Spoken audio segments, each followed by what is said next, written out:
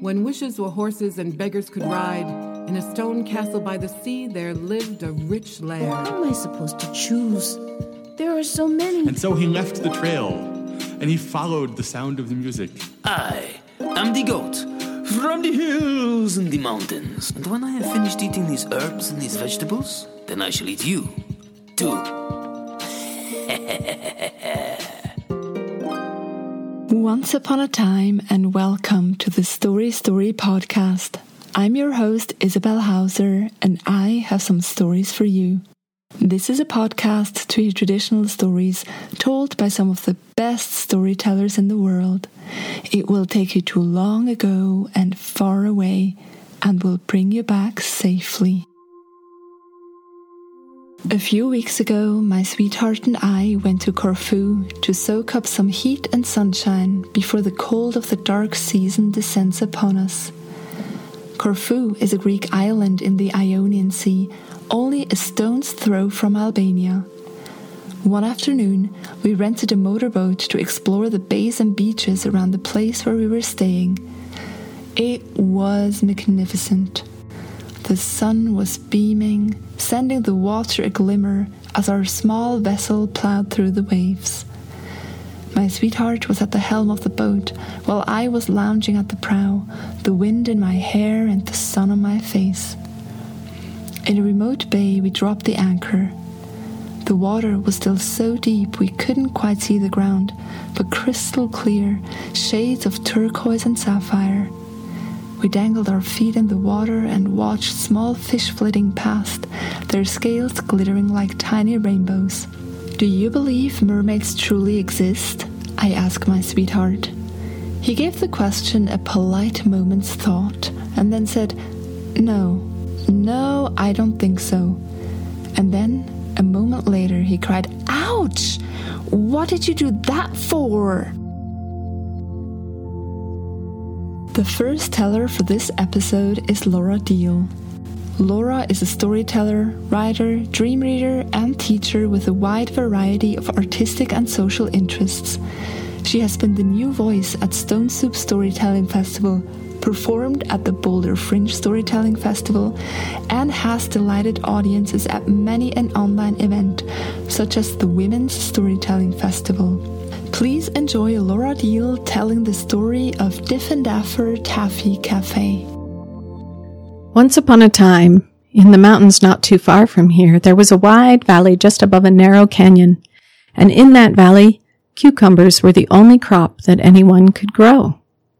So long before our story starts, Penelope Pilster, then a young woman, established a pickling operation she called the Pickle Emporium. Penelope's pickles sold far and wide, and a small town she named Pickle Gulch grew up around her business. It was a company town. Every family had at least one person who worked for Penelope's Pickle Emporium. Now our story starts many decades later when Penelope was a grandmother. It had been a hard year with a drought that settled in like an old cat on a soft bed, and that summer the cucumber plants began to wilt. If the drought continued, they wouldn't have enough cucumbers to pickle, and if they couldn't make pickles, Penelope wouldn't be able to pay the people who worked at her emporium. Everyone in Pickle Gulch was worried, even Polly Pilster, Penelope's granddaughter, who was 10. Polly was usually a happy person, but she could tell all the grown-ups were worried, especially grandmother Penelope. Polly didn't like everyone being so glum. One day, Polly's mother said, "Polly, you've got a second cousin coming for a visit, and she's 10, just like you. Her name is Muffy Diff'n Daffer, and her grandmother is Grandmother Penelope's sister." That cheered Polly right up. "When are they coming?" "This afternoon, on the train. Grandmother Penelope is going to pick them up in her car at 3. "Can I go with her?" "No, there won't be room in the car, but you could ride your bike there." Polly couldn't wait. It would only take her 10 minutes to ride her bike to the train station, but she got it out an hour early. She rode slowly past the park, and the post office, and the Pickle Emporium. The summer sun strengthened the smell of sour pickles, but Polly didn't hurry by. Still, she got to the station, with a long time to wait on the bench. Grandmother Penelope got there early too and sat down beside Polly. After a few minutes, Grandmother said, "No train, no rain." Her mouth was as sour as a pickle as she glowered at the only cloud, a puny, puffy, no-rain cloud. Polly didn't want to think about the drought, but after that she couldn't stop looking at the sky. Even the little cloud was disappearing. Soon the sun had the big blue sky all to itself. It made Polly thirsty. Finally the train rolled in and a whole family got out. Grandmother Penelope said, "Hello, Duffy." The dad, Duffy, smiled a great big smile. He was a burly man with a bushy beard. "And Penelope, this is my family, my wife Miffy, daughter Muffy, and the baby Patapoof." Well, Muffy and Polly were friends as soon as they laid eyes on each other. Polly rode her bike hard and kept up with Grandmother's car all the way to Grandmother's house, as Muffy smiled and waved through the window. At the house, while they all sat around having lemonade and pickle snacks, Grandmother told Duffy how nice it was that he'd come to visit, and he said, "We didn't come to visit, we came to stay. I'm going to open the Diffin Daffer Taffy Cafe." Grandmother gasped. "Taffy? But everyone in Pickle Gulch makes pickles." Duffy said, "Not any more. My granddaddy Diffin Daffer made taffy, and so do I. The machines and ingredients came with us on the train. We're ready to open up shop. All we need is a space." Polly wished hard that Grandmother would find a space for the Diffin Daffers in Pickle Gulch. Grandmother Penelope pursed her lips. "You should know that the people of Pickle Gulch are particular.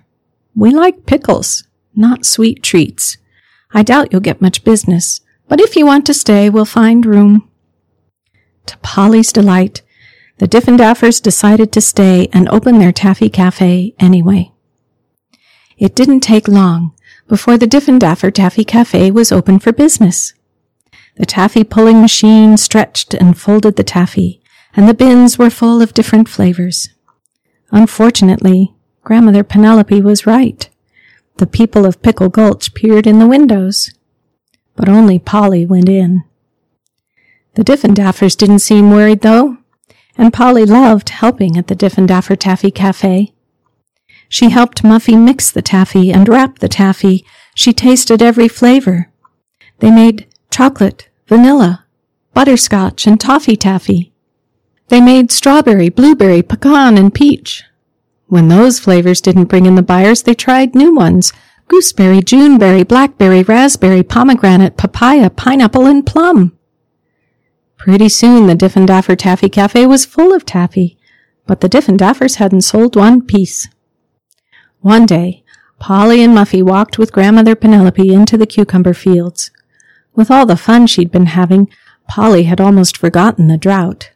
Grandmother Penelope cried, "Look at my parched plants! The summer sun is scorching them.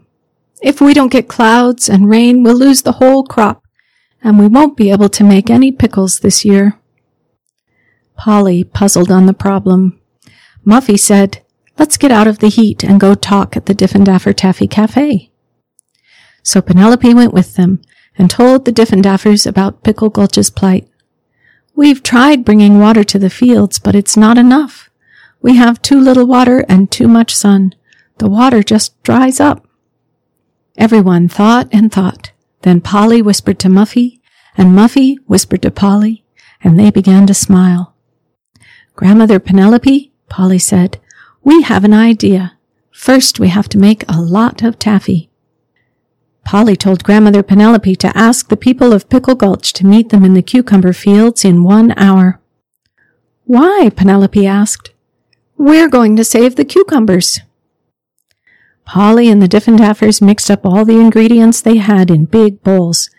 They filled baskets and barrels and bowls with taffy.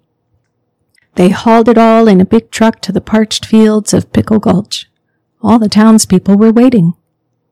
Polly and Muffy stood on the truck to announce their idea. "With the help of everyone here, we're going to stretch this taffy into a giant tent. Then the cucumbers will have shade. And if you get hungry, You can taste the taffy." The people muttered, they murmured, they mumbled to themselves. "A taffy tent? Preposterous!" Penelope exclaimed. "Just try it," Polly said. "If we don't do something, the crop will die. You told us that yourself." So Grandmother Penelope agreed to try.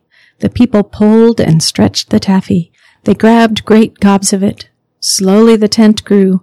One by one, the townspeople tried tasting the taffy. They smiled and licked their fingers. Finally, when they had stretched the taffy into a big tent, the people of Pickle Gulch cheered for Polly and Muffy and the wonderful Diff'n'Daffer Taffy Cafe. That tent held until at last the rains came, and then the taffy dissolved into the ground. The pickles that year were the sweetest ones ever made in Pickle Gulch, and to celebrate, Polly and Muffy made a new flavor of taffy, pickle taffy, just for the people of Pickle Gulch. The fairy tale sponsor for this episode is Sweet Spices by Gingerbread Man. Spice up your kitchen with sweet spices by the one and only Gingerbread Man. Find savory mixtures to give your meats, fishes, salads and vegetables that extra kick. Discover blends of herbs and salts to add a unique flavor to your cuisine. And of course, the limited edition rainbow pepper, which will give your creations not only a sparkle, but also an actual taste of wonderland. If you wish to transform your desserts, then delve into the wide and fragrant range of spices, from warm vanilla to allspice and our all-time favorite, the tonka bean, and so much more. Sweet Spices by Gingerbread Man. Spice up your life now. We have received a glowing new review from #Waffles in the US. It goes like this. "I love this podcast." Emojis. "It is magical." More emojis. "This is the best podcast ever. The stories are so fun." More emojis. "I just love it. Me and my family listen to it in the car all the time. It is really amazing and fun and great." Thumbs up. "The stories are really funny and everyone in the world should love it. My whole family loves it, and I think my guinea pigs do as well." Thank you so much for this. We are delighted that your entire family, up to and including your pets, enjoy the stories. We'd love for the whole world to love our stories, and reviews like yours help more story lovers find and enjoy the show. May all your car rides be fun and great, and the destinations be full of pleasant surprises. And if you, dear listener, would like to see all the emojis included in this review, then head on over to Apple Podcasts. And while you're there, why not leave a review yourself? Wink, wink.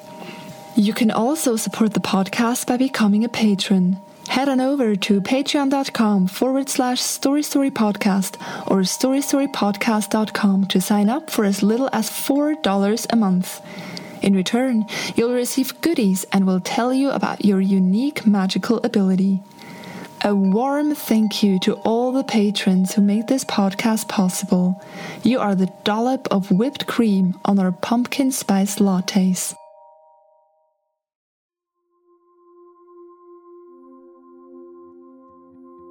My sweetheart winced. "What happened? I didn't do anything." He looked at me confused. "Someone kicked me really hard. And if it wasn't you, then who was it? A giant fish that took a nibble?" We both paused for a moment. "Well, we are on the sea and you've just said that you don't believe in mermaids." My sweetheart opened his mouth, then closed it again, rubbing his foot. For a safe measure, we leaned over the railing of the boat and checked if the water was quite literally clear. When it was, we dove in and swam to the shore, a deserted pebbly beach. Standing on the beach, dripping, we looked out onto the water, where our boat gently bobbed on the azure expanse. It was a moment of quiet magic. "What if," I whispered, "what if you entertained the thought of the probability of a mermaid's existence, just for a little bit?" My sweetheart smiled. "I could do that. but you do know that I would need proof. There were no seashells to be found on the pebbly beach, but the rocks were smooth as silk. We tried to find one in each color to lay a stone rainbow on the ground. It's a lot of fun, you should try it. When we finished the rainbow, we waded back into the water and returned to our boat, my sweetheart leading the way. When I climbed up the ladder, he stood on the deck, still dripping, agape. "What's the matter?" I asked. He didn't say a word, only pointed to the bench.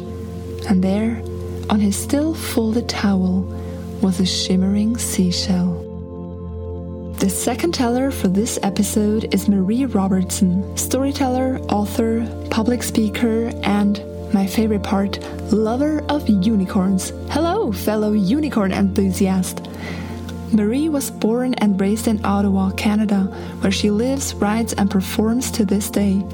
She loves telling stories to people of all ages and also brings the art of storytelling to her job as a federal public servant.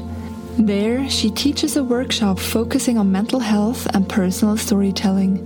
She also loves a good party, so if you'll invite her, she'll bring the stories and cookies. And now, please enjoy Marie telling the French-Canadian folktale of the flying bathtub. Long enough ago, there lived a man who loved nothing more than to take a nice, long bath. Every morning he would waltz into his washroom, and after soaking for several hours in warm, soapy water, he would emerge all squeaky clean, smelling like a rose. Of course, after spending hours in the tub, there weren't many hours left in the day for him to get any work done. His wife, Clara, on the other hand, she never wasted a second of her day. She was hard-working and never slowed down for a second because there was always so much work to do in the house and in the orchard outside. Oh, sure, she didn't spend hours steeping in hot water like her husband, but she was still just as clean. Oh, but did her husband's bathing habits get on her nerves. Clara couldn't remember the last time she'd even seen the bottom of their bathtub. She had even given him the nickname of Mr. Prune, because every time he waltzed out of the washroom, he was doing a pretty good impression of one. Now, Clara may have had the patience of an angel, but even angels have their limits. And on this particular day, Clara lifted her arms to the sky and cried out, "Is there anyone in heaven or on earth who can get my husband out of his damnable bathtub?" No answer. And elsewhere in the house, Mr. Prune continued to do what he did best, bobbing in his tub under a mountain of bubbles, completely deaf to Clara's desperate plea. But autumn was coming. There were apples to be picked from the orchard, and if they didn't get picked in time, there would be no apple pies, no preserves, no applesauce, no savory cider. On this day that Clara was bemoaning her fate, a young boy happened to pass by Mr. Prune's house and overheard her cries. "Well, hello, ma'am. My name is John, and this sounds like good, honest work for me. I'm going to help you pick all your apples before the cold gets here. You'll see." Clara hired him on the spot. She felt a bit better now that she had an extra pair of hands that weren't holding a bar of soap, but still she couldn't help but worry. "Oh, winter is coming so soon. You and I will never have time to pick everything, John. Oh, what luck I have, being married to a man whose buttocks are permanently sealed to the bottom of a bathtub." "Don't fret about a thing, ma'am," said John. "Just wait. You'll see that I am worth a dozen men." John said no more. He busied himself with grabbing all the empty baskets, climbing to the top of the first apple tree, and hanging these baskets from the branches. "What on earth are you doing there?" Clara asked. She was a bit surprised, as she'd never seen anyone pick apples like that before. "Wait and see," John said. He parked himself squarely in front of the apple tree. As Clara watched, John took a first, a second, and a third big breath. It's like the kid was trying to suck all the air out of the world, to the point that his entire face was transfigured by the process. His ears stuck out, and his nose became longer. His eyes became tiny little pinpricks, and his cheeks became round and scarlet like juicy apples from the tree. And then, finally, he exhaled, and it was like a hurricane poured out of Little John's mouth. A noise like a storm wind rattled the trees as John's breath surrounded the apple tree, shook it like a twig, until all the apples bounced into the baskets he'd hung from the branches. "It's a miracle!" Clara yelled. "Every single apple has fallen into the baskets! I've never seen anything like it!" John was pretty proud of himself. He didn't waste a second. Again and again he picked up the baskets, set them in the branches of all the trees in the orchard, and blew them all down one by one, until every basket was overflowing with beautiful, shiny, red apples. Once the job was done, John brushed off his hands and turned to Clara. "Now winter can come with no problem. I'm sure you'll make plenty of pies and cakes, and we'll enjoy them all." "Oh, thank you," Clara said over and over again. "Please, let me pay you double for the work you did. I will never forget this." John was pretty touched to see Clara so happy, not to mention so generous. He couldn't help but want to make her even happier. "Before I go, ma'am, is there anything else I can do for you? Is there a wish I could grant you? Is there something you've always dreamed of?" Now that you mention it," Clara said, "if I could make any wish in this entire world, it would be that my dear husband, Mr. Prune, would unstick his bottom from the bathtub and get out of the washroom already to finally get some work done." "Easy peasy," said John. John walked over to the house, stood in front of it, hooked his thumbs in his suspenders, and planned his next move. He took a very deep breath, and then another, and finally a third. Once again his ears stuck right out, and his nose stretched right out, and his eyes shrunk to little tiny points, and his cheeks bulged out like the biggest, reddest apples. Clara thought he was going to explode this time for sure, until finally John released his powerful breath into a straight line toward the front of the house. Bang went the front door as the wind rushed inside, furious as a hurricane, and bang went the washroom door, kicked down by the mighty wind. But the wind didn't stop there. It whooshed under the tub and picked it up right into the air. Like a boat tossed about by invisible waves, the bathtub rose in the air, going round and round in the sky and through the clouds, up and down and side by side and high and low and slow and fast, while Mr. Prune held on to the sides of the tub for dear life. By now a crowd of curious people had gathered to watch the spectacle, shouting at the man to not jump. "Don't jump, sir," or else the fall out of the bathtub might kill him. One of the men gathered in the crowd said, "You know, that looks a bit like, Noah's Ark." "Oh, no, said another. "It looks like that time Jack went tumbling down the rapids of the river, only, it's up in the sky." The more our dear traveler yelled and struggled, the higher the bathtub rose in the sky. The entire town was now gathered to watch, and Clara, of course, was enjoying the show most of all. "Looks like you're having a wonderful trip up there, my dear husband, and you don't even have to leave your tub. It just looks to me like you need to get your sea legs." Eventually and gradually the tornado subsided as John finally ran out of breath. The tub landed without ceremony on the roof of the tallest hotel in town. A hotel worker hurried out to offer the poor castaway a bathrobe. To escape the mockery of the crowd, Mr. Prune hurried down the back staircase of the hotel, hiding his face the whole way home. And boy, was he happy to be home, far, far away from that cursed bathtub, still perched on top of the town hotel. Lesson learned. After his little trip through the sky, well, Mr. Prune, he is now a new man, more than happy to get down to some hard work. It wasn't long before he was busy making cider and peeling apples for Clara to make her delicious pies. Now that his bathtub is gone, though, Mr. Prune has started putting money aside. But the money isn't to replace his tub with a new one, but to buy himself a state-of-the-art, high-pressure shower.